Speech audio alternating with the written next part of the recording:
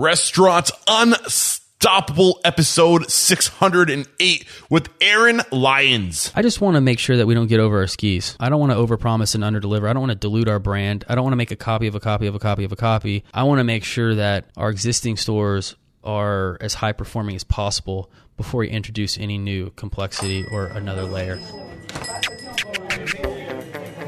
Are you ready for it factors, success stories, failures, and bombs of restaurant industry knowledge? Then, join Eric Cacciatore and today's incredible guest as they share what it takes to become unstoppable. I'm sure you've heard of Revel, but have you heard of the Revel Advantage? It is the payment processing solution that seamlessly integrates into your Revel point of sale and platform to create a complete system tailored to your business needs. Revel manages both your POS and your payments with integrated software, hardware, and credit card processing to save you time and money so you can focus on your business. Learn more at revelsystems.com/unstoppable. Here is a statistic for you. 89% of all guests will research a restaurant online before dining out. So you've got to start thinking about how you can extend your in-house hospitality and attention to detail to the online world. Bento Box is a great place to start. They will develop a restaurant website that not only leaves lasting impressions with your guests, but also provides hospitality-focused tools that are proven to drive revenue online and guests into your restaurant. Sign up today at getbento.com/unstoppable and save up to $1,500 on initial setup for your new restaurant website. Get on it.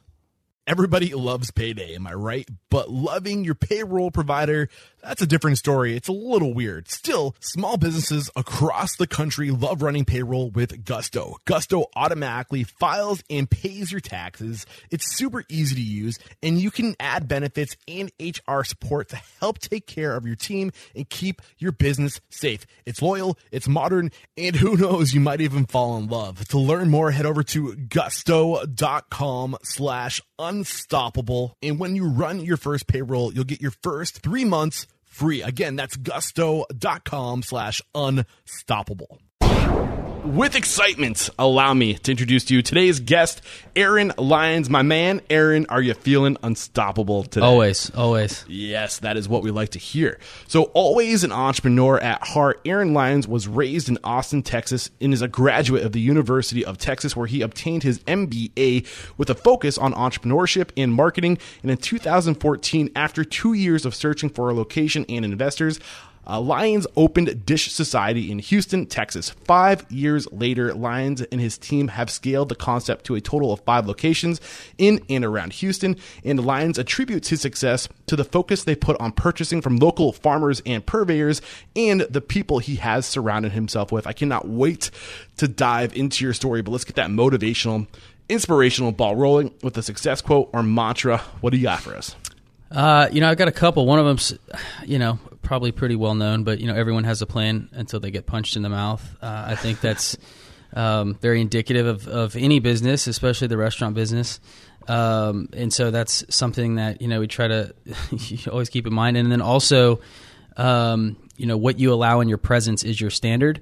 And that's a big one that we put up in all our restaurants to just reinforce the fact that, don't walk by anything. If you do it once, it becomes the standard, and then that standard's lower than it was before. Perception is reality. Whatever you and your guests and your team is perceiving is the reality of your situation. Great, you said that perfectly, and I love it too, especially in this industry. Like, we all have this plan, we all have a vision of what it's going to be like, and then we turn the keys, the doors are open, and we get that punch across the face, and it's like, all right, now here's the reality of it. And it sounds like it took you 2 restaurant locations to kind of get exactly what it was that the original vision was. I've heard you say in the past. Yes. I'm sure that'll come out in your story. Yeah. But let's bring it to where it makes sense to start telling your story. So where does it make sense to start telling your story? As it relates to the restaurant, probably around 2009, 2010. Prior to that, I had a sort of a corporate life. I worked for a Big Four consulting firm, and I traveled all over the country. And I lived out of a suitcase, and I was on projects all over the place. And so, I had a per diem. I ate out every single meal. I was living in Dallas at the time, but I was only in town for a couple of days a week, if that. And so it didn't make sense to go to the grocery store, and I didn't cook. And so I literally ate out, 7 days a week, 3 meals a day. And so just throughout that process, I kind of found it rather challenging to find kind of the stuff that I wanted and the stuff that I felt most people wanted. And that's when the wheels really started to turn for me of, how could I create a concept that I think is scalable, that people would really gravitate towards, that would meet sort of a need in the market that I didn't feel like was being met. You had fast food, you had Chipotle starting to really come up at that time.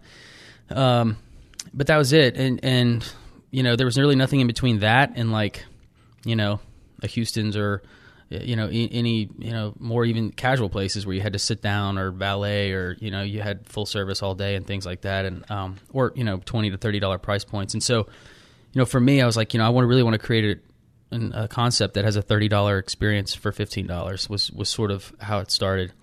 Then I went to business school at UT, and I used that time really as... Let's tap the brakes real quick, because I think there might be a lesson or two in this first job you had out of your first round of college, which was consulting. I mean, how did you graduate and get your first job as a consultant? Like, what were you even consulting on? What did that look like?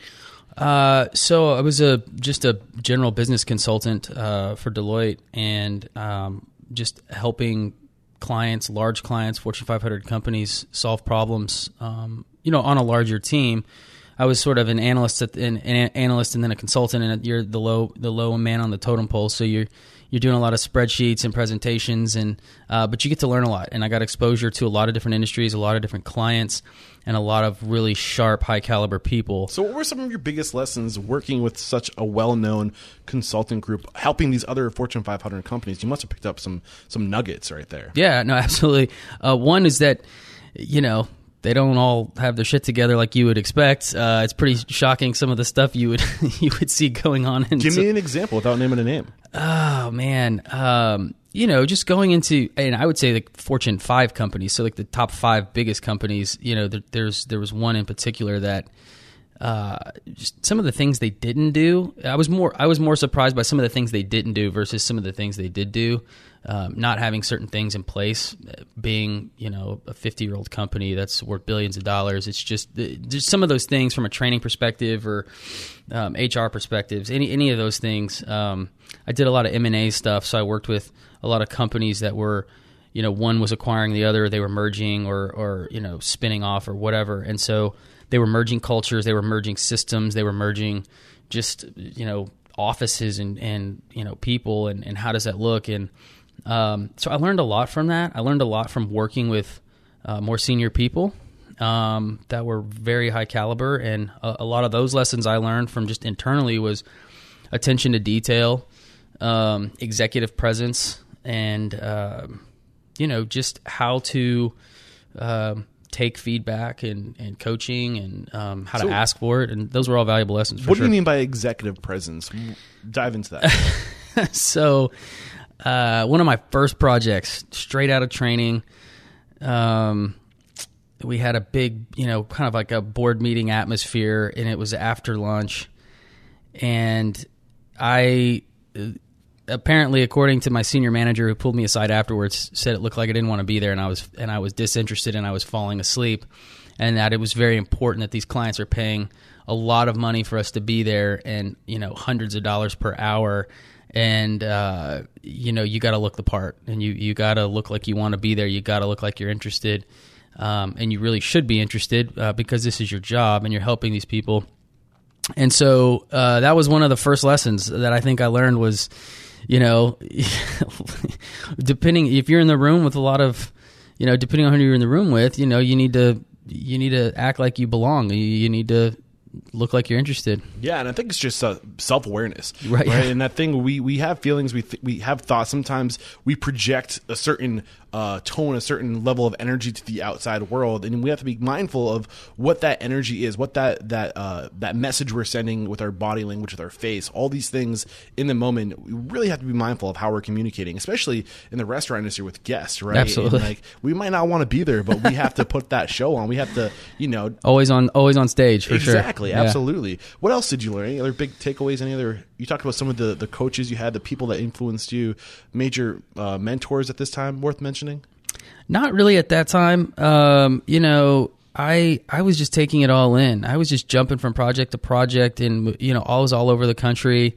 One big lesson that I learned there was, there was the perceived sort of sexy projects that everybody wanted to be on in San Francisco or New York or Chicago or big Paramount as a client. So you're in Hollywood and things like that. Like those seemed really cool, and everybody wanted to get on those. And then there was sort of the less sexy projects where the clients, people you never heard of, but they were some manufacturing facility in the middle of nowhere or whatever. And so I kind of always try to avoid those. And at some point you can't forever. And so I got put on a project that I was really dreading, and I had like just really low expectations, and I was just I had a real negative attitude about it. And when I got there, it ended up being like the best project of my career at Deloitte, the few years that I was there, and I learned the most, and I had the best manager, and I had the best team, and I had the most fun in a town that was super small, the client that I'd never heard of, and I'm still not 100% sure what they actually did. But it was just, I think that changed the way that I look at things, So you said this is where your biggest lessons were. What was your biggest lesson during this time? Just to be open-minded and to know that, look, sometimes the greatest learning opportunities are sort of disguised, or they come in different packages than you would expect. And, so for me, it really opened my eyes to be more open-minded to opportunities, because they could be sort of disguised or hidden. Yeah, I think that's kind of a mentality that I have even with this podcast, is going into, I meet so many people every week, and not everybody has achieved the same in their career, but at the same time, sometimes it's those companies that you're like, well, should I be doing this interview? And then, I go into that interview kind of, I try to have the open mind, because sometimes it's those people that have the what were they doing? Most to say, right. the biggest lessons, and you never know where you're going to learn. You have to Absolutely. look at every situation like an opportunity to learn. You mentioned earlier that you were more surprised at what these big companies were not doing, and some things that all companies should be doing. What were some of these key things that you think all companies should be doing that even these Fortune 500 companies were not doing? I think the emphasis they had on training and development, either from a leadership perspective or succession planning, or just their general outlook towards it, was something that they just didn't see it as some critical piece, or as important as I think it was. And as obviously somebody thought it was important because they had us there and they were paying us a bunch of money to solve some problems for them. But to get to that point and not really have sort of some really established, fleshed out, things were kind of, it's kind of surprising, even to think about now. The training stuff that we have here now is a lot more advanced than some of the Fortune 500 companies that I saw. And it's really not that difficult to do. It's just you got to care enough about it to put the effort and the resources behind it.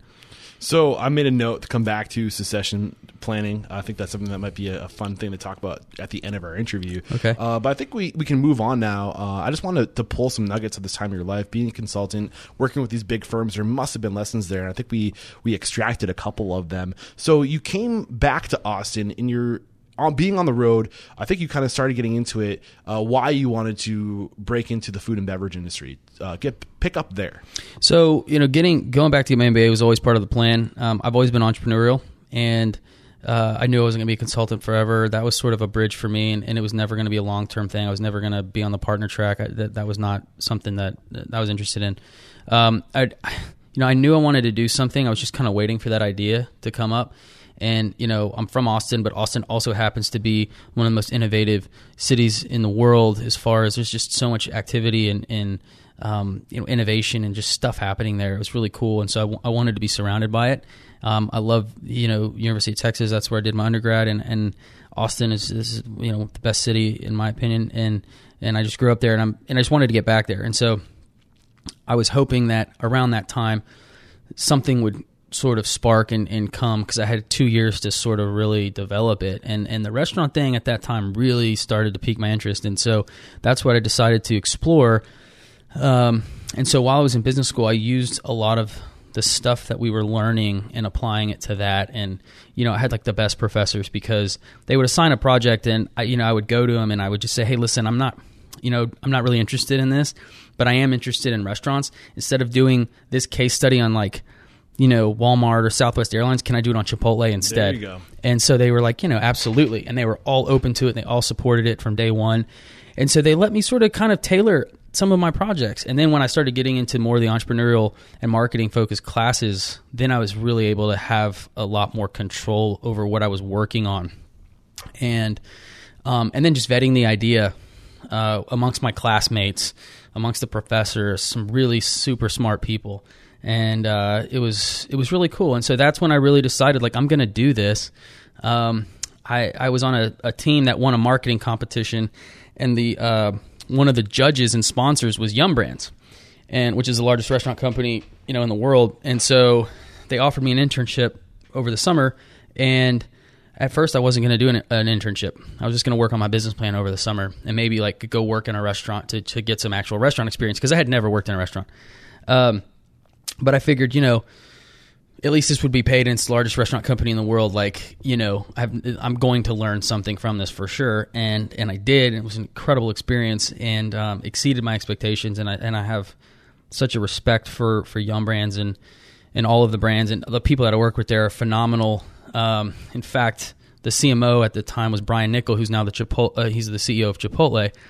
And, I got to work with him. I got to work with just some really brilliant people. So you said that this is where you learned some of the biggest lessons. You can't just, I can't just let you hover over that and not dive into some of these key takeaways. And what was it, Brian? You said Brian Niccol. Yeah. So Brian at the time, Nichols. I think he was like 34, and he was like the CMO of Yum Brand. I mean, that's insane. Like he's like a super smart guy. Yeah. And so let's get in generally into like what you learned, and then also how he influenced you and what you learned from him as a CEO and as a leader of the company. I had exposure to him, not a ton. I reported to some other folks, but the biggest lesson that I learned that I still apply and think about all of the time is so they make all their employees go work in the restaurants for like 1 week a year. Everybody has to, top to bottom, everybody. And so you're in the corporate office and you're rubbing elbows with the C-level folks and vice presidents, and then you have to go work at some random Pizza Hut in like Richardson, Texas. Okay, and so I'm at this Pizza Hut in Richardson, Texas for a week, and I'm working with all these people, and they don't know who I am. They don't know what I'm doing. They just think I'm like the new guy, right? And so I get to kind of see this behind the scenes deal of like how things actually get done. The reason they do that is because when you're making decisions in a conference room, that affect thousands of employees and millions of customers, if you don't know what's really going on, you're not going to make the smartest decision. Yeah, how can you make those decisions if you're disjointed from what's actually happening? And so the biggest lesson I learned was in as far in the analogy, so what the Pizza Hut, basically, if it can't be executed by a 16-year-old on a Friday night, we're not doing it. Mm-hmm. And that was their litmus test, essentially, right? That kind of put that in my own words, but I saw that, right? Like, you can't get too complicated. You can't introduce too many new things. You can't because if it can't get executed, then it's going to fail. Mm-hmm. So you have to keep everything in mind. And we would have these meetings, these cross-functional meetings with, ops and finance and, the field team and marketing, and everybody would be in these meetings to talk about an idea. And the ops team would be like, if we did that, we'd have to rewire all the locations for different amperage to support this new piece of equipment. That's going to cost, things that you don't even think about, right? Like, oh, we should make our own dough, or we should do this or whatever. And it's like, well, actually, here's why you can't, because A, we don't have the space for it. We'd have to rewire. You have to do this. You have to get a new permit. And so it's really easy to spin off ideas, right? When you're sitting sort of in sort of a corporate environment, but if they can't be executed, they're pointless. And so that was the absolute biggest takeaway I took from that, and I still use it every single day. Beautiful. And what about, was it Brian? Mm-hmm. What did you learn from Brian as a leader? Brian was, I was intimidated at the time. I was a 25-year-old intern, and, he was just a really sharp, confident guy, and he had really great ideas. He was an idea guy. I mean, he was super smart, and he was super savvy with numbers and data. And so I learned it's not only about the idea, but it's, looking at data and to support it. Yeah, is it feasible? Right, right. So moving on, actually, I kind of want to go back a little bit. During the pre-interview chat, I asked you, knowing what you know now, would you have gone back to school for your MBA with the intention of opening a restaurant? And you said absolutely, without a doubt, which I'll be honest, which was kind of a surprise for me, because I talked to a lot of folks who say, you really don't need an education to be successful in this industry. Your education is your come up. Your education is the people you go choose to work for. Your education is the forcing yourself in awkward situations so you can become better every day. But you had a lot of value in your MBA. So what was it specifically that you think you got the most of that value from? Was it the relationships? Was it the classes? Why was that so important for you? By the way, I would agree with everything that you just said. I don't think it's necessary. Yeah, there's no one way to do it. Yeah, right? And I think it's been incredibly beneficial to me. And what I would say is, I don't know, had I not gotten it, I don't know if I have 5 restaurants right now. Maybe I have 1, maybe I have 20, maybe I have 0. I don't know. But what I do know is that process helped me develop a stronger business acumen. It helped me think through problems more strategically and differently. And I think that just the approach to problem solving, I think more than anything is the value that was created is as it pertains specifically to the restaurant and running a business. Now, look, most restaurants aren't run by business savvy people. They're run by chefs or people that came up in the industry, and that's also why most restaurants fail, because they're not run by people with a lot of business savvy. And so I think what's helped me is to look at it under the lens of a business, not of a restaurant, and that's why I think we've been successful, is because of that. But that it's not required. It doesn't. It certainly helps, but it's not a requirement. I needed that. I would have probably made some pretty detrimental decisions early on had I not had some of those classes. So I'm really curious. You said that it really impacted your ability to solve problems. Is there a technique or an approach you use that's standardized that you can share with us, or is it just kind of the frame of mind? It's just a frame of mind. I mean, the way I look at it is you can play chess or you can play checkers. And in the way that I approach a lot of things are more long-term focused, and I try to look 3 or 4 moves ahead versus just being sort of knee-jerk or being really reactionary or short-term. Whereas I think, and that became, that came through not necessarily like training, but just reading a lot of case studies and in class and learning from other people. And, I don't have a style or an approach or some, template that I use. It's just more or less of like, well, let's think about how it's going to impact this person and the customer and this employee. And, what are the ramifications of this 5 years from now? Is this something we can do if we open 10 more stores? You really got to like put yourself through sort of the calisthenics of a problem. And I think that's really what's valuable. Beautiful.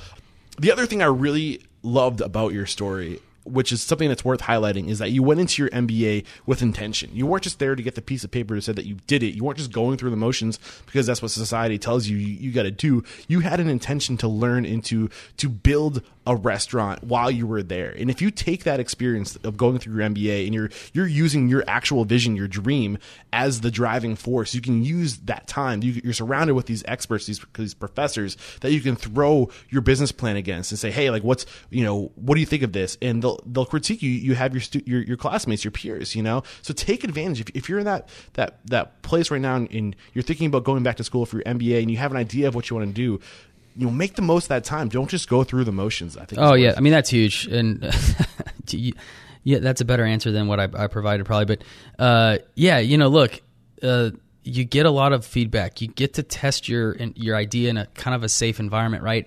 And, there's something about having that .edu email address that gets you access to a lot of people, and a lot of them will give you stuff that they wouldn't normally give you. And so I got to talk to some really cool people that I wouldn't have normally had access to because I was a student, right? And they thought of me they wanted to help me, right? Yeah. And so I thought that was really cool. The other thing that I think was critical for me from an MBA perspective was thinking about it in the raising the capital piece. So raising capital and funds and the financing of opening a restaurant, I think was huge because I didn't really have a huge grasp on that prior. Yeah. And so had I gone into any sort of fundraising or capital structure for this concept without that, I think I could have screwed that up pretty badly. Let's get into that next, but real quick, I just want to highlight something that you said, something that I used when starting Restaurant Unstoppable, because I went back to school for marketing and hospitality,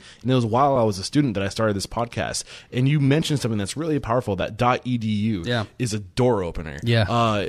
And I found also that you don't even need to have that .edu. I mean, you can have whatever email, but if you make it a point to say that you're a student and that you want to learn, that you're a student of the industry and that you're reaching out to learn from somebody, if you take that approach of just being like, hey, I'm a student, and you don't need to actually be a student to say that you're a student, because we're all students of life, right? But if you take that approach of, hey, I want to learn from you, I want to do whatever, if I want to volunteer, and like use that almost like a, what's the word? It's a, it's authentic, but it's also kind of like a mask, right? That's threat,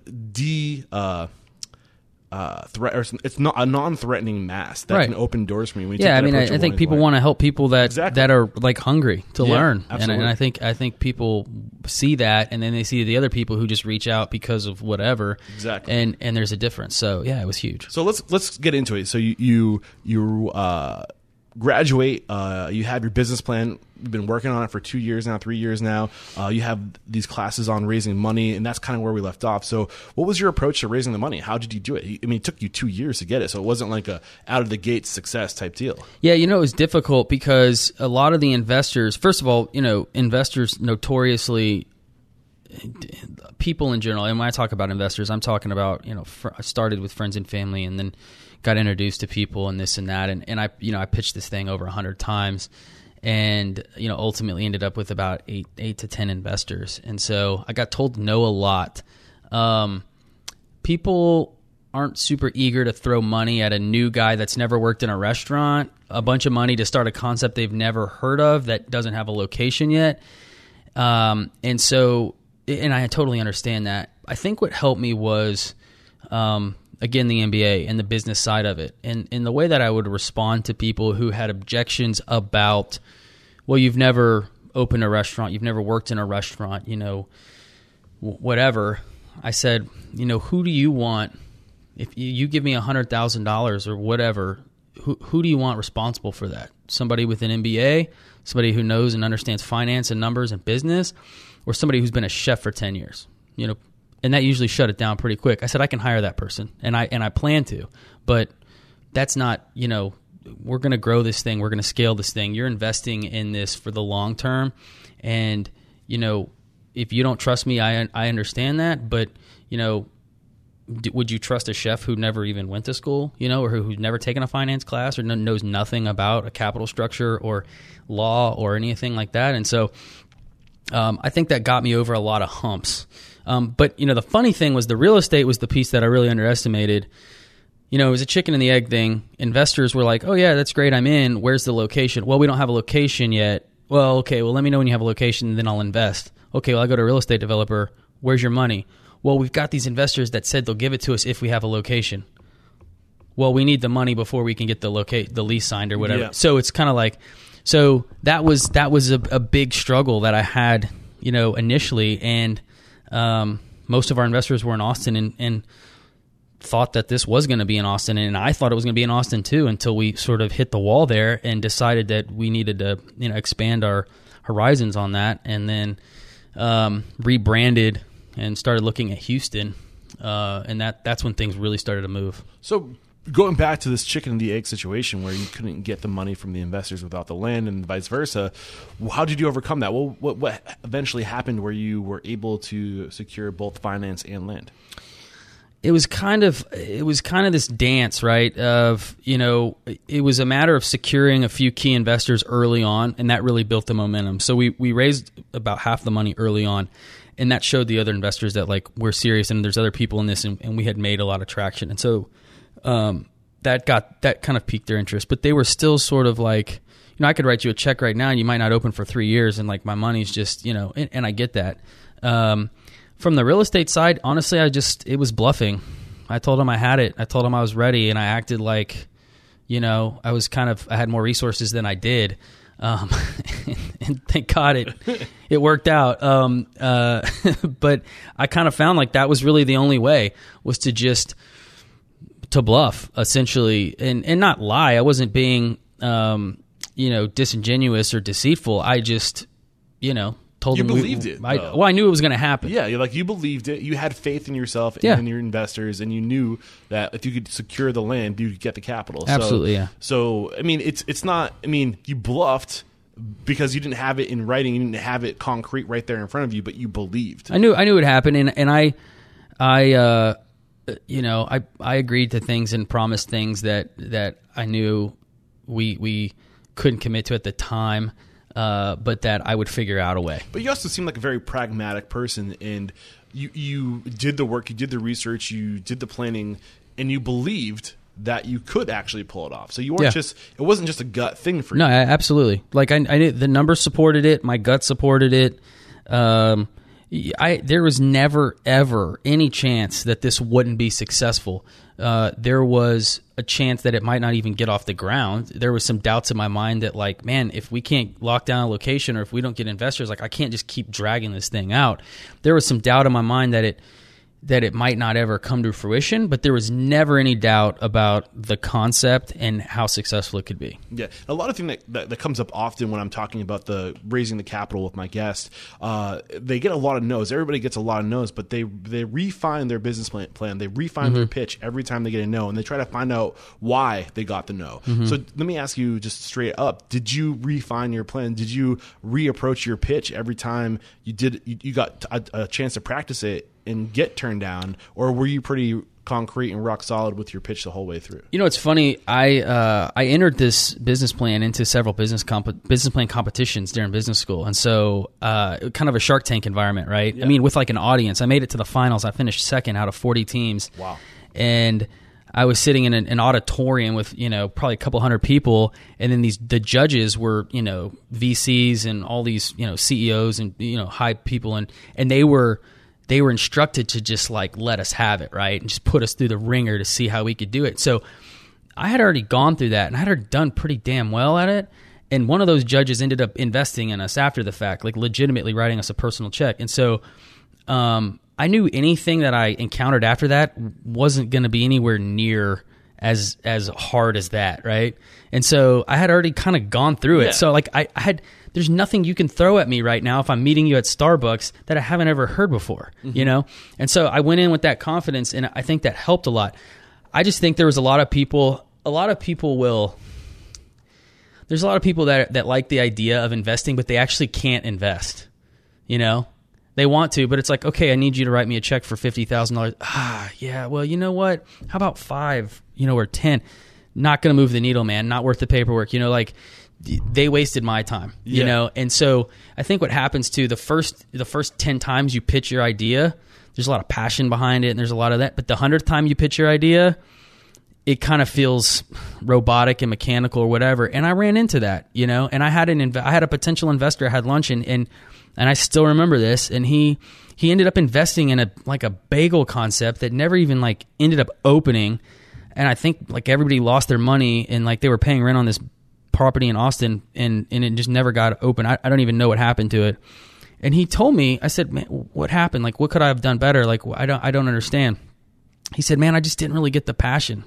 I just didn't really get it from you, And that was like a big turning point for me, because I was like, are you kidding me? Like, I am the most passionate about this, But then I started to realize, like, dude, this is like the 96th person I've talked to about it. I probably didn't come off with the same enthusiasm as the first 5 people got, and that made me kind of sit back and take things in a little bit. This kind of brings me right back to the beginning of our conversation with being mindful of what you're communicating with your body, with your tone, with the energy you're putting out there. It might have been your 100th time doing this. It might have been routine for you at this point. Right. But for this other person, it was their first time. This is their first impression. So you got to take that stuff into consideration, especially with this industry when you're asking for money. The data has to be there to back it. Your business plan has to be there, but also what's that human connection, that emotional connection? Yeah, because they're investing in you. They're not investing in the concept. And so, that was one of the things. It's kind of like the dating game, right? You go out and you hit on a bunch of girls, hoping one of them sticks. You get told no so many times, you kind of come in like defeated, and you just kind of go through the motions. Yeah. And look, I was guilty of that. I absolutely was. I got just fatigued from doing it. We're talking about investors, not girls. Right? Yeah, sure. Yeah. I was nearly married at the time, so that wasn't the problem. But I mean, it's one of those things. You get rejected and you get the door slammed in your face so many times. It's hard to pick yourself back up and go through the whole thing again.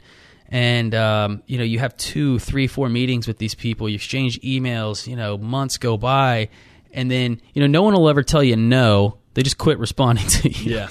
And so, that's the hard part, because you put in a lot of time, you put in a lot of work, and, it's very frustrating, but a great learning experience. And I wouldn't changed it for the world, made me who I am. All right. So we're going to take our first break to thank our sponsors, and we'll be right back to find out how you pull this sucker off.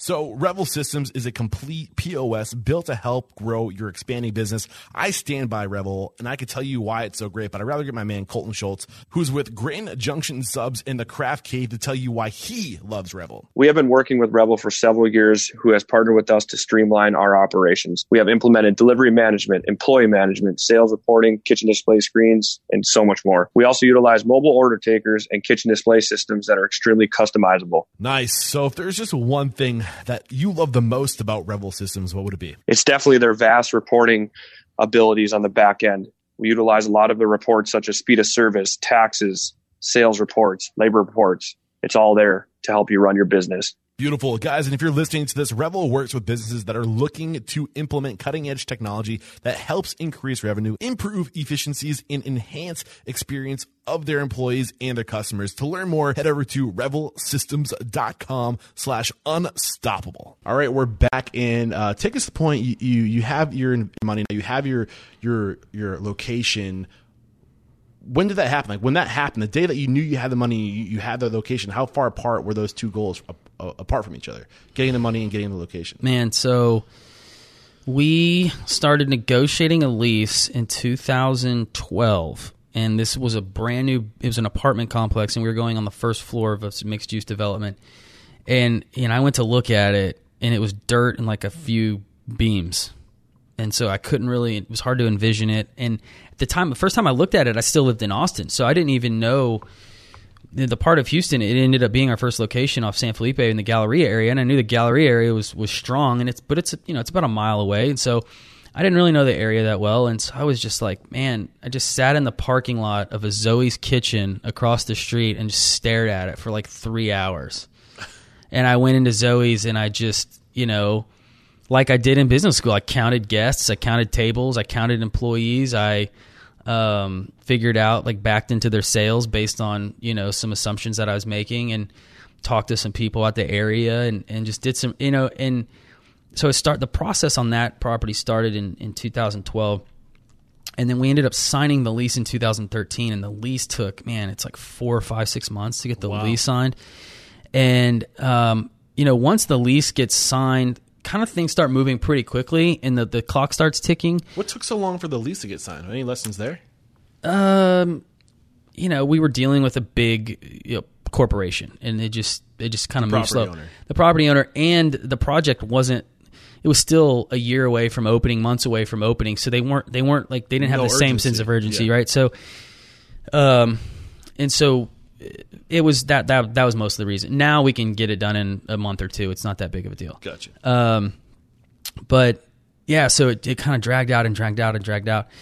And I sort of had some partners and some people that I was really trying to get involved in this at the time, but they were kind of, their involvement was kind of contingent upon the lease. And so same with the investors. And so I had all these kind of like balls in the air that I was juggling. And if one of them fell, the whole thing falls apart. Right. And so it was a really stressful time, and I wasn't sure we were going to get the lease. We were up against a local kind of chain that had 4 or 5 restaurants, a big family name, and they ended up pulling out at the last minute, and so we ended up getting the lease. And when they agreed to it, I just remember I didn't really even get a chance to enjoy it. I kind of did, but it was immediately, okay, oh shit, now we got to get this person, yeah. we got to start lining this stuff up. And that's kind of what happened. And so it happened really quick.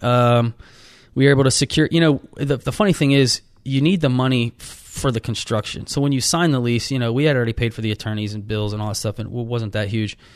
You don't really need the money until you start construction. And so it gave me a little bit of time to sort of close the gap, because now we had a lease, now we had a location. But you're bringing up a really important point right now, and I think that is that most people, when they are determining how much it's going to cost, they figure out how much they're going to raise. They never seem to factor in the expense for lawyers and accountants and all these things you're going to need to protect yourself early on. And it sounds like you did account for that. Oh, 100%. Yeah. I mean, look, and for me, I started with the intention of this is going to be a brand and we're going to open a bunch of these.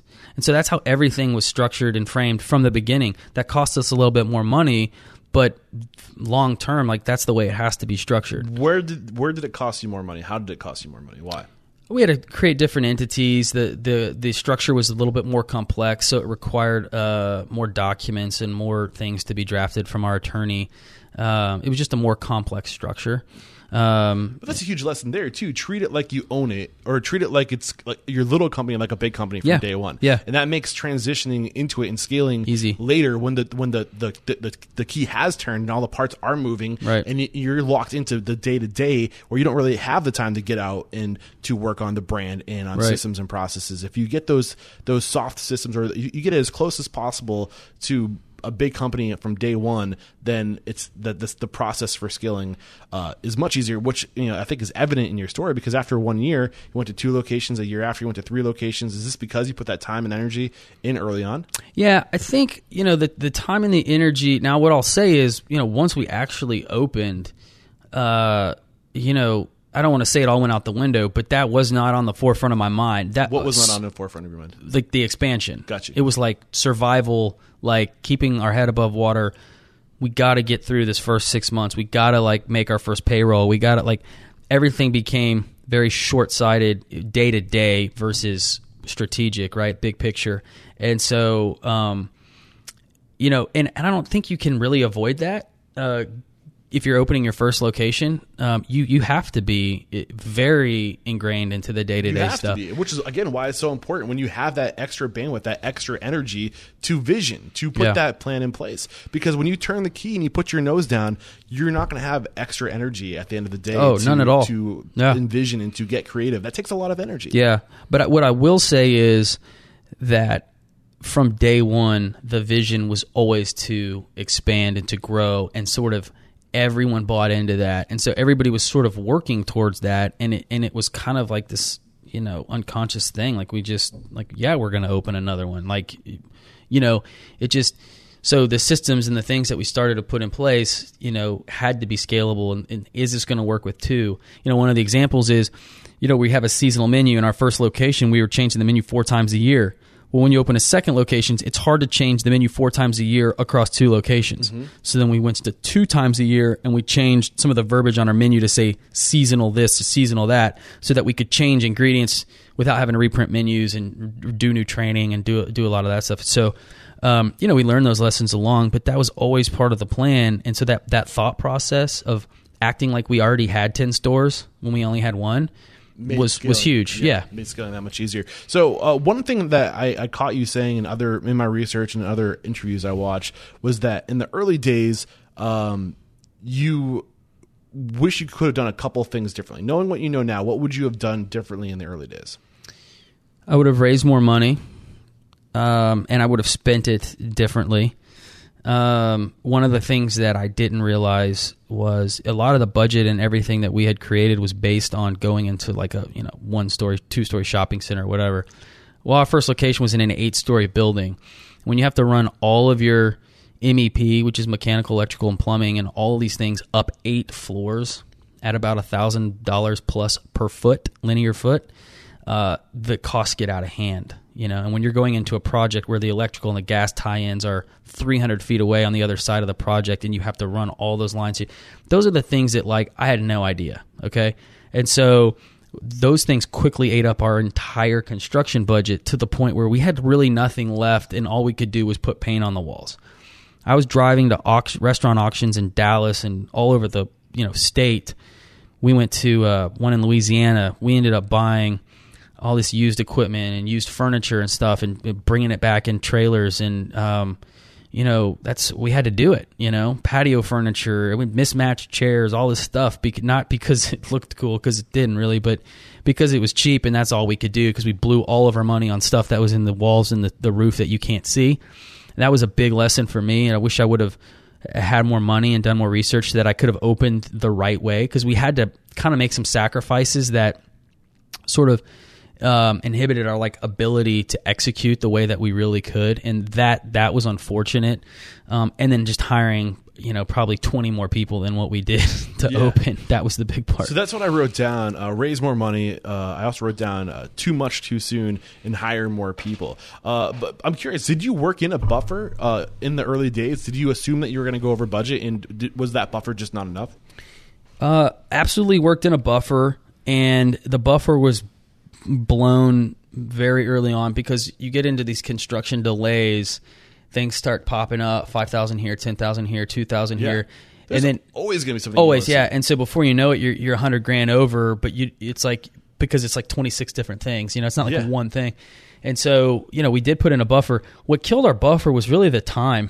It wasn't necessarily, we weren't really off very much on a lot of predictions of how much things were going to cost, because I had done a lot of research. I knew how much refrigerators and grills and stuff were. So just keeping people on retainer. Right. It was we hired a chef and his wife from Austin and moved him down, and we were paying. He was on salary, and if we opened a month or two later, he still had to get paid. And I had partnered with an old fraternity brother of mine at the time, and had him move down from Austin, and sort of the same thing. But he bought into the company as an investor, and as well, so he had his own skin in the game, and so some of his salary had to get deferred. I wasn't taking a paycheck. There was a lot of those things that we ultimately had to compromise, but yeah, the expenses still go. Attorney's fees, things like that. So we ended up having to lease our POS equipment and some of our equipment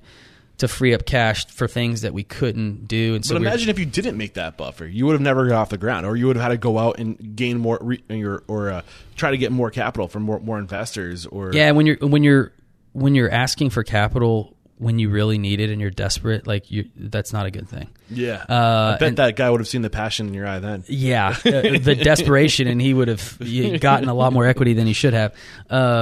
So we did have to actually go back to the well a little bit at the very end, and it wasn't for a ton of money, but it was necessary. But yeah, just huge learning lesson for sure. So you sacrificed on the vision. Were you talking more brand wise, visually, or what about operational? No, I think both. Aesthetically, right? Because I wanted to have nicer finishes on the walls, as far as using brick. I didn't want just drywall everywhere. Yeah. Painted drywall looks boring. Nicer light fixtures, nicer furniture, things like that. Trying to deliver that $30 experience. Exactly, right? And so there was some of that, and then part of it was, operational from an execution standpoint, from an equipment standpoint, or we really need this piece of equipment, but we can't afford it. Yeah, so we talked about the POS earlier. Yeah, we're just going to make this work, and that you're going to outgrow in 4 months, and you're going to have to buy the other one anyway, and so. There were things like that. I don't think I compromised the vision. I think I compromised, certain aesthetic things that weren't necessary to running the business. Yeah. But I also think, we mentioned earlier, you want to treat your small business like a big business from day one. That's how you scale. But also, good things don't happen overnight. You got to start somewhere. You got to start somewhere. You got to get in the game, and that's a big thing that I tell people. There's a lot of, I talk to and mentor a lot of students that are coming out of school. They get my name through the alumni database, or they hear my story or whatever, and they're going through something similar, whether it's a restaurant or a totally different type of startup. And, so they ask me for advice, and they're real conservative about this and that. And I'm like, look, you're if you keep up with this approach, you're still going to be asking for advice 5 years from now, and someone else is going to be doing this. You got to get in the game. You can't just can't stay on the sidelines forever. So, and some of that is you have to make some sacrifices. The lease that we negotiated for our first restaurant, not that great, man. we negotiate that lease today way more in our favor. But they knew they had the leverage. Yeah, you got to start. And it, look, it's not like biting us in the ass or anything, but like, we could have done better on that, but we had no leverage. The other part about this, too much too soon. And you already mentioned earlier in the conversation, the big lesson you got at Yum Brands was keeping it simple, stupid, right? Can a 16-year-old do it? Is that kind of what you meant by too much too soon? Did you try to do too much with an inexperienced staff? Were you trying to achieve too much with the people that didn't quite have the experience to pull it off? That's interesting. I don't know if we were trying to do too much. We did try to keep it simple. We've actually gotten more complex since then. We just didn't have enough people. We didn't hire enough people. And it wasn't because we didn't want to, it's just because they just weren't there. Mm-hmm. I think too much too soon, when I hear that comes, like, we weren't prepared for the volume that we got when we opened, which is a great problem. Gotcha. Better than an empty dining room every night. But it was too much too soon I didn't realize sort of how quickly things were going to escalate. I thought it would take us 6 months to even really get any traction and start building any sort of following, and it happened almost immediately. Wow. And that's what we weren't ready for. And that was a big punch in the face for sure. So you're at 5 locations now from 2014 to current day, so about a location every year. Yeah. Take us through the scaling and growing, how you transitioned out of the day-to-day to more working on the scaling and all that. Take us through that process. Yeah, that's a great question, because I think that's what people struggle with, right? You got to work on the business, not in it. Mm-hmm. And to some degree, you're going to have to work in it for a while, but you got to pull yourself out at some point. And so, I think for me, we were presented an opportunity for a second location that was, it was a great opportunity, and I knew that it probably something similar wasn't going to come along for a while, so I felt like I had to jump on it. I didn't necessarily feel like we were ready. It was terrifying. By the way, I got this thing sent to me the month that I had my first child. So we opened in January of 2014, and my son was born in July. And I got the sort of flyer on this deal like around July. And then I think we ended up signing the lease in October, November, and opening in March. And so it happened really quickly. So we didn't really have a chance or an opportunity. I mean, we just had to do it, and that kind of forced it. It forced me to pull myself out. Yeah, you're never going to be ready until you make yourself ready, right? Yeah, absolutely. And so it was a catalyst that really pulled me out. And so, that was always sort of my goal, was to pull myself out from the day-to-day stuff. Not because we were short-staffed, I couldn't do that. I was working 7 days a week, 12, 14, 15 hours every day, every single position. And it was a great learning experience for me, and it was necessary. But, once we started, we caught our breath, we got our feet underneath us, we got a lot of great press at the beginning. And because of that, we started attracting kind of higher caliber people, and so the hiring thing got a little bit easier. Still challenging, but got a little bit easier. So we were able to kind of put some higher caliber people in place, which allowed me to free myself up a little bit and focus on some other things. And so that was it. It's hard. I think the biggest thing is you have to let things go, and I think a lot of people feel like if they don't do it themselves, it's not going to get done the right way. And sometimes that's true, but what I would say is I would rather, have, 5 people doing things for me at 90% than me trying to do all 5 things, because I'm probably only going to get one of them done. Yeah, or do it all at 75%. Exactly. Because you're spread too thin. Spread too thin. And so you have to let some things go, and you have to be okay with knowing that some of those things are going to slip through the cracks. Mm-hmm. And I think the moment that you start to really, I guess, realize that, and that's when things start to move forward. So you didn't really start moving and transitioning out until after you had signed on the second lease. And you said you started getting some good press to attract yourself, or to attract onto yourself the right people. Were you pushing for that press? Were you hiring a publicist? Were you being proactive in getting that, or did it just come organic? It's both. Okay. I mean, we got a lot of organic press. At the time in Houston, there wasn't really anything like kind of what we did at the time. Well, 1 or 2 places, but not really a lot. So it was kind of a novel deal. I just thought we were just going to be this little neighborhood place, and only people within a few blocks would even know who we are because Houston's such a big city. But we really got some really strong press, and we did have a publicist helping out, and she's still with us. She's done a great job. But yeah, I mean, that helped out tremendously, and it's a big expense. Yeah, but it's necessary. But I think it's huge. But it pays for itself. Yeah. That's a conversation that's come up recently. Is like, can you even make it today without a publicist? A lot of people will say, get a good publicist because you need that. You especially early on to create that buzz. And I feel like the players at the top of the game, they're budgeting, they're putting money aside for these people who are bringing media to them, who are bringing press to them. I almost kind of feel like it's. And this isn't a slam towards you or anybody, but it's almost gotten to the point where it's a little disingenuous, and you can never almost believe exactly what you see in the press.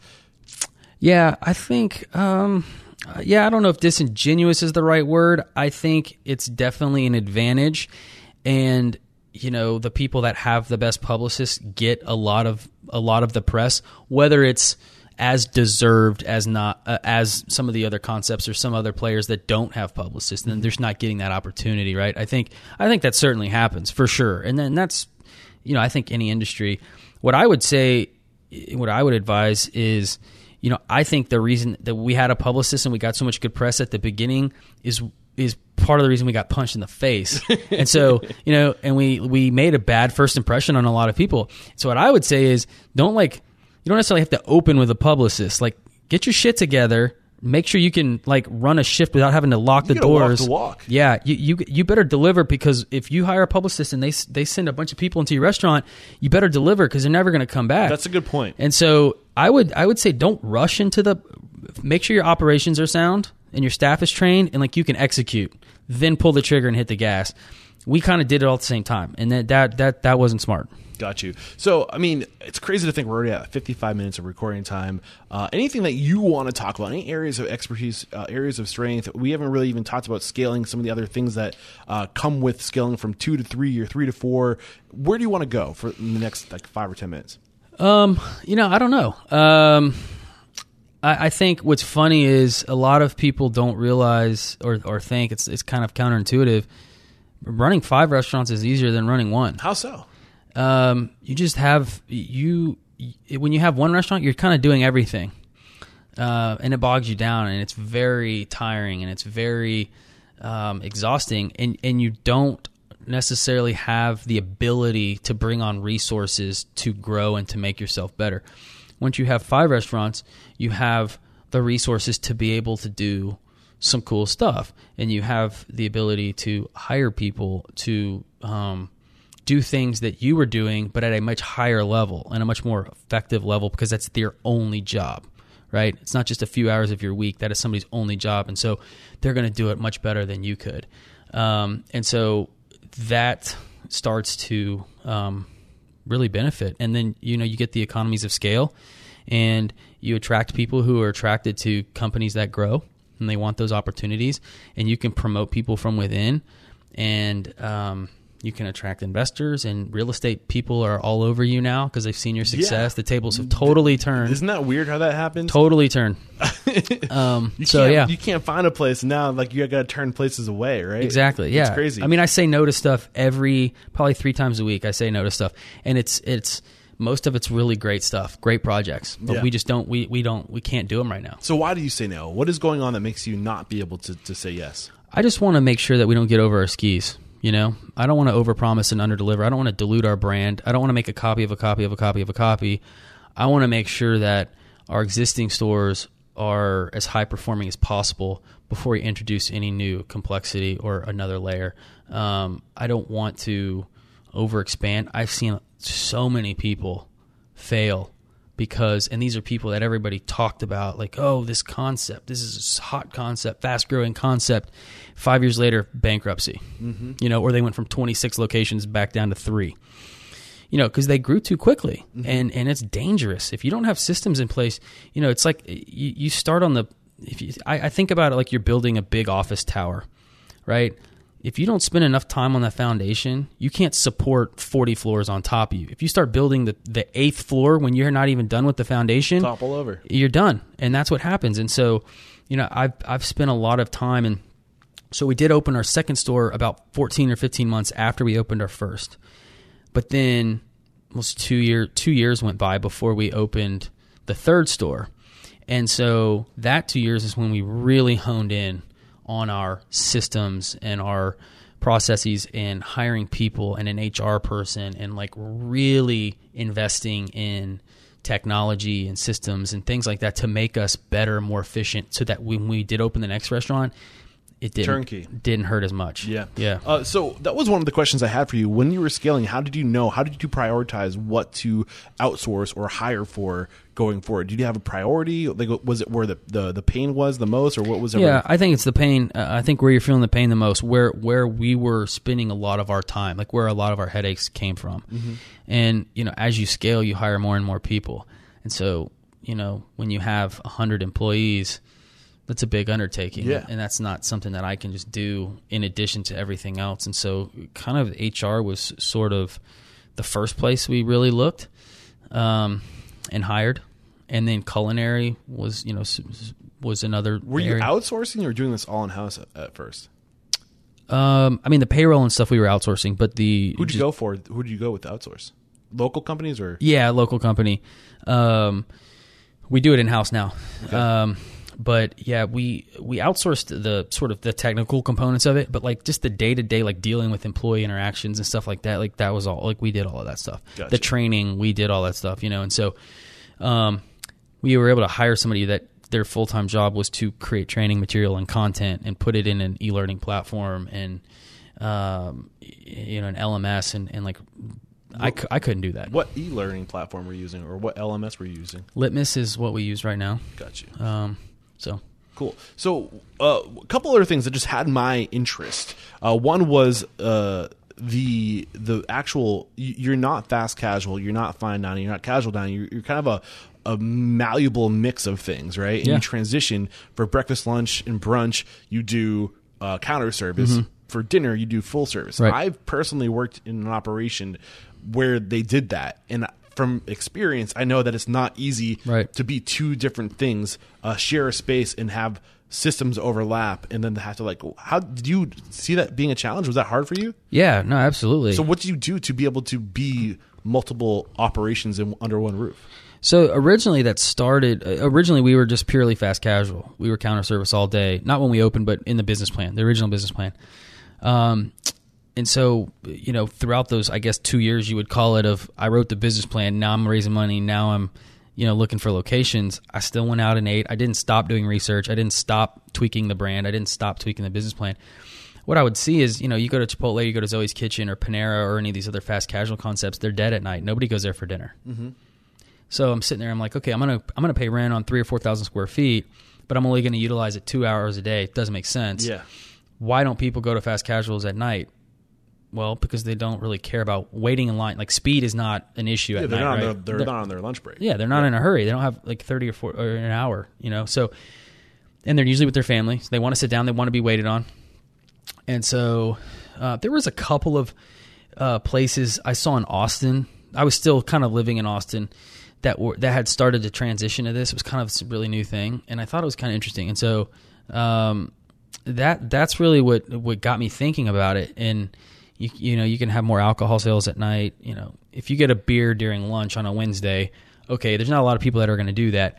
You're certainly not going to get 2 beers because you're not going to go wait in line again to go get a beer. And so at night, though, same thing. Like if you order a glass of wine and you have to go back up to the counter to order it, you're not going to get a second one, or you're probably not going to get a bottle either. And so, the focus on alcohol sales and things like that, and driving our PPA with desserts and appetizers and things like that really allowed us to capture a larger audience for dinner.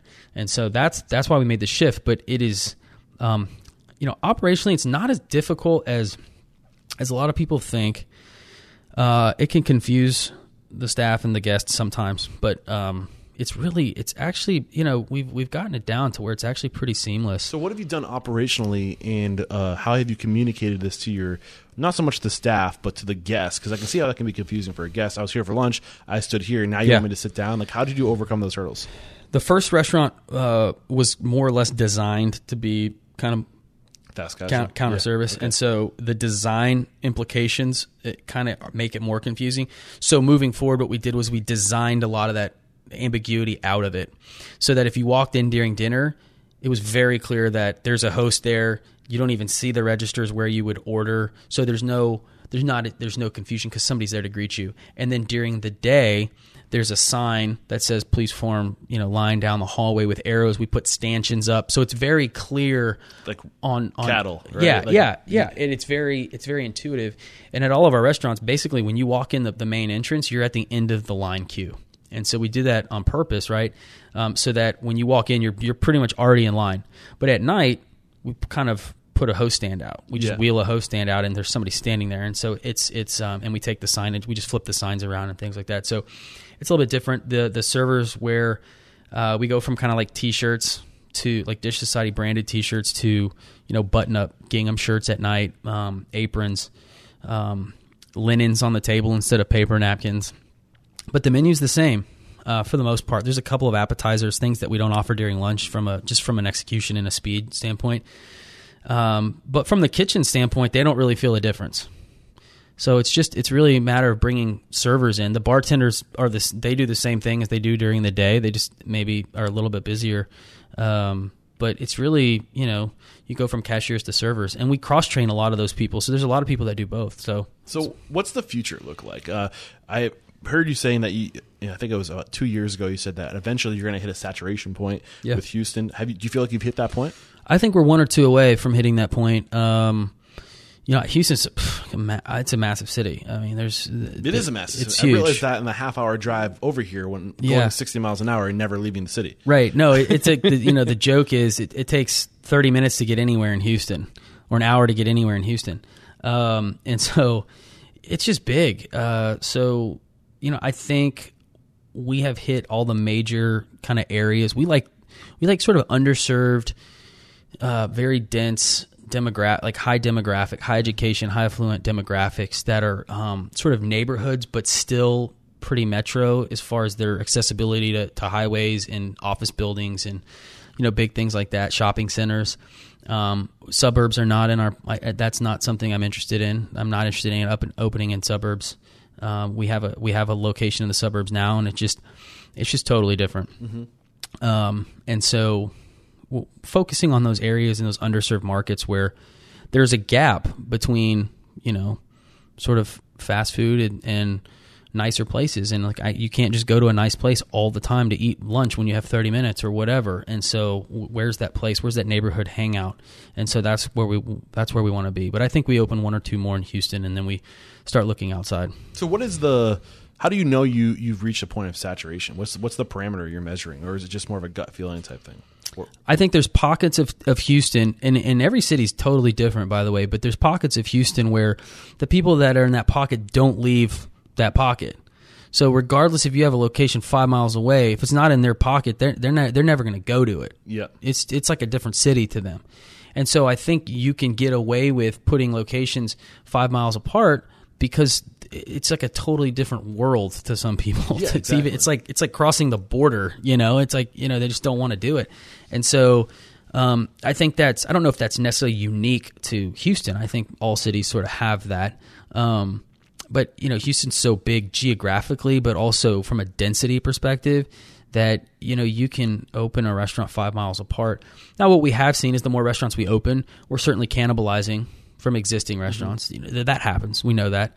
As we become more accessible to people, people will dine at certain locations less because another one is closer to them. Whatever. We've seen that. But yeah, I think for me, I don't want to be Starbucks. Not my goal. Yeah, I don't want to be on every corner. It's interesting because you mentioned part of the vision for the whole operation was to be a place that was healthy, that didn't feel like a chain, that didn't feel corporate. Right. Here you are at 5 locations, looking at maybe Dallas and Austin or maybe even San Antonio. How do you plan? What's your plan for scaling while not losing the charm in the relationship variables that come with being small that you've gained with Dish Society? How do you plan on trying to stay small while scaling, I guess?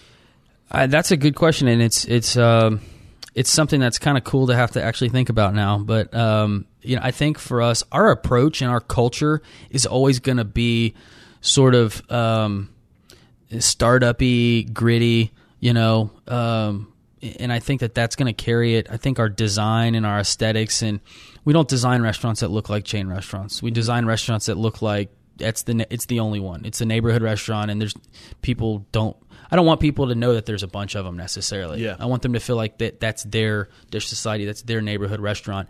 And, so it's a design thing, it's a culture thing. It's just knowing about your surroundings. Can there be too many Dish Societies? Of course, yeah, absolutely. And I don't want that, I don't want to dilute the brand, know. I would rather preserve the brand and some of the cachet with the brand.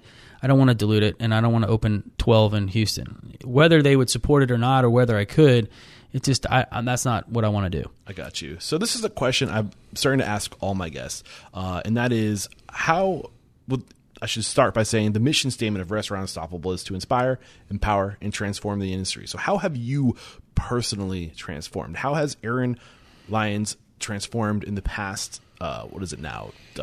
7 years? Who were you when you first opened your first restaurant? Who are you today?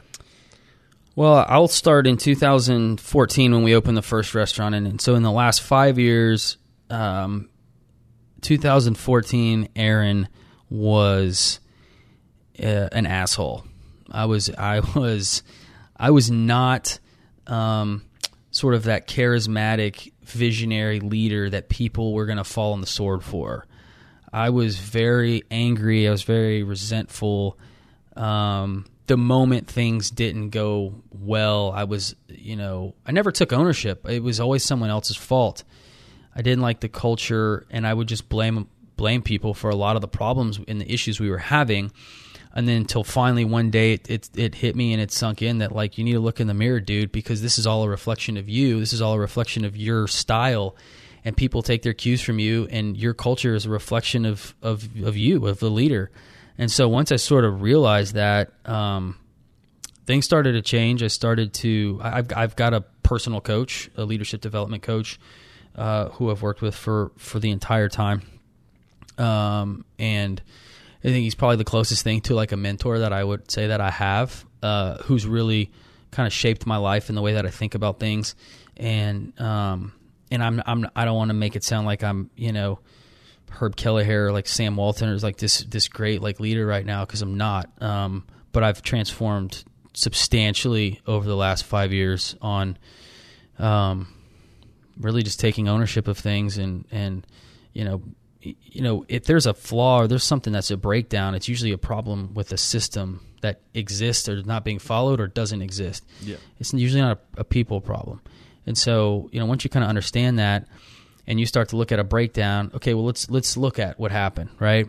Well, we don't have a system for that, So I can't blame you and I can't get mad at you, whatever employee, line cook or cashier or whatever, because you weren't trained on that, because we don't have a training program, and that's my fault, And so I think once I sort of started to internalize that, things just started to shift for me, and the culture, the culture changed, and a lot of people started to respond to that, and it was just, man, I was just going through a lot of stress, dude. And I was young, I was younger, I had never really been in a position to lead.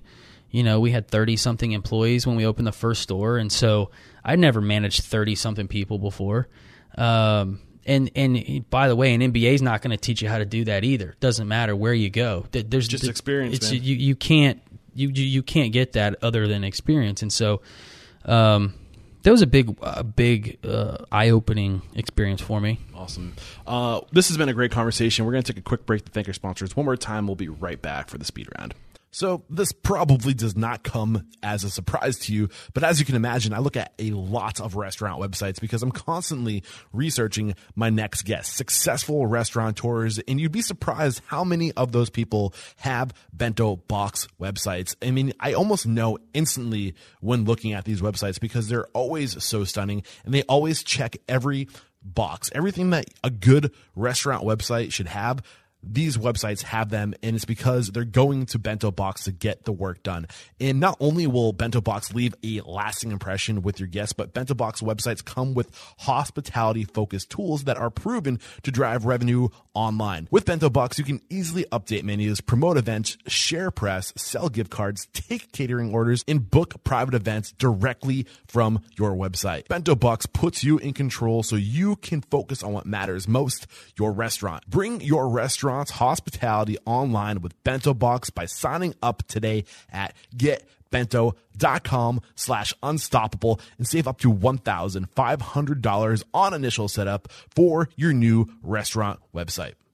It's the entrepreneurial myth, and I'm sure you're familiar with it. It's the idea that when you open your own restaurant, life is going to get easy because you get to do exactly what it is that you love, whether that's front of house or back of house. And then reality kicks in, right? You've got to do all this other stuff that comes with owning a business, like taxes, HR, payroll, really boring stuff. That's where Gusto comes in. Gusto makes payroll, taxes, HR actually easy for small business. And if you want to add on 401k or health benefits, it's a breeze. Those old school clunky payroll providers just were not built for the modern small business. Not to mention, you've got to compete with the big guys, but how do you compete with the big guys when you don't have big guy bucks? Well, with Gusto, that's how. Get back to doing what it is you love and let Gusto handle the rest. And because you are Restaurant Unstoppable listeners, you'll get your first 3 months free when you run your first payroll. That's gusto.com/unstoppable. Again, gusto.com/unstoppable. We're back, and the first question I have for you is, what is your IT factor? A habit, a trait, a characteristic you believe most contributes to your success? I think I kind of naturally am pretty in tune with what guests want and how to give it to them and deliver it. And I think it comes naturally to me. So I think that's probably it. What is your biggest weakness? I'm impatient, man. What is one question you ask or thing you look for during the interview process? Natural inclination towards hospitality and guest focus. What is your biggest challenge today? Hiring really solid people and getting enough of them to support our growth. How are you overcoming it? Building a brand in a culture that people want to be with and be around and be involved in. I think you got to create something that attracts people. Share one code of conduct or behavior you teach your team, a way to be, a way to act, core value. I think I said earlier in my quote, what you allow in your presence is your standard. And so, you can see it on my board, what are we tolerating? What do you tolerate and why? What is one standard of service you teach your team? Something that's standard within your business is not standard within the industry. I mean, our standard is exceptional experiences. That's our mission statement. And so we arm people with the ability to do whatever they need to do to create exceptional experiences, and we don't put a lot of ramifications around it. What is one book that makes a better person or restaurant operator? Mandatory reading for all of our managers is Way of the Shepherd, and then Positively Outrageous Service. Those two books, I think, are critical for leaders and restaurant people. Pick one book and give us one lesson from those books. So Way of the Shepherd, I think it's sort of, it's I won't get into the whole thing, but basically inspecting your flock, right? Like touching your people and really understanding what they're going through and what motivates them and just touch your, inspect your flock, touch your people, basically. What is one thing you feel restaurateurs don't do well enough or often enough? I think business acumen and legal acumen. I think a lot of restaurant owners negotiate deals that are financially don't make sense, and they are too afraid to get attorneys involved or whatever, and they end up rushing into decisions that they shouldn't make. If you think it's too expensive to hire an attorney, imagine how expensive it's going to be to lose everything. Fix your mistakes, right? What is one piece of technology you've adopted within your four walls that's had a huge impact on operations? Compete. It's a company out of Austin. It's a back of house restaurant specific kind of an ERP system that we run pretty much everything through, and it's incredible. Yeah, Compete is slated to be on the show, meeting up with their director of marketing on my way back to New Hampshire and Atlanta, and hopefully in the next couple of months we're going to get them on the show. They're fantastic. I could not promote them enough. Beautiful. This is the last question. It's a doozy. Be ready for it. If you got the news, you'd be leaving this world tomorrow. All the memories of you, your work, and your restaurants would be lost with your departure, with the exception of 3 pieces of wisdom, 3 things you know to be true that you can leave behind for the good of humanity and for your legacy. What would those 3 truths be? 3 things you know to be true. Man, that's like the deepest question anyone's ever hit me with. I don't know. Don't mess around, man. I know, man. That cuts deep. I think as it relates to me specifically, I would say, chase your dreams. Don't give up. That would be the first one. The second one would be just surround yourself with people who are going to make you better. And that doesn't mean just agree with you, but challenge you and make you better. And, the third thing would be don't be a dick. Just, be vulnerable. Own your shit, and just try to do the right thing, and don't act like you know everything. I love it. This has been a great conversation. We wrap up every chat by calling somebody out. So who's one independent restaurant operator, somebody you respect and admire and believe would make a great guest mentor like you made for us today? Well, you and I talked before the show. You rattled off pretty much everybody that I would even mention. Look, I think the Agricole guys in Houston, specifically Ryan and Morgan, I think they just do a fantastic job. I've always admired what they do, the brands that they create, and their operations and their attention to detail and the food and service, and they just do a really fantastic job. Ryan, Morgan, look out! I'm coming after you. Would love to get you on the show, and let the folks at home know if you want to come join your team or maybe keep the conversation going or follow you on social media. What's the best way to connect?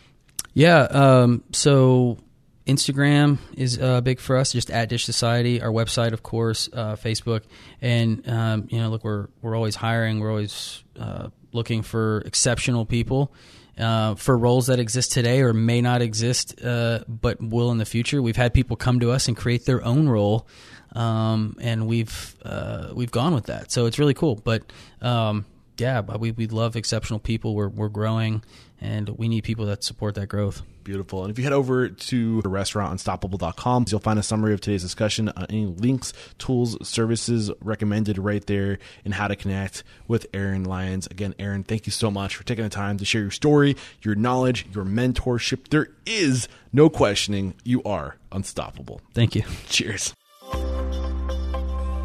All right, there we go. Another episode in the archive here at Restaurant Unstoppable. I hope you all found value. Before I let you go, I have to remind you, please sign up for the Restaurant Unstoppable email list. That is where you will never miss an episode, and you get the behind the scenes of what's going on here, where I'm at, what's on my mind, and what the future of Restaurant Unstoppable looks like, and you can have an influence on that.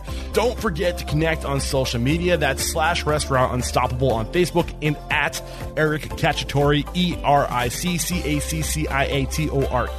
on Instagram. But the most important thing you can do to support this mission of inspiring, empowering, and transforming our industry is by sharing this sucker with anybody and everybody you know who's aspiring to be great in the industry. All right, thank you so much for sticking around this long. Until next time, peace out.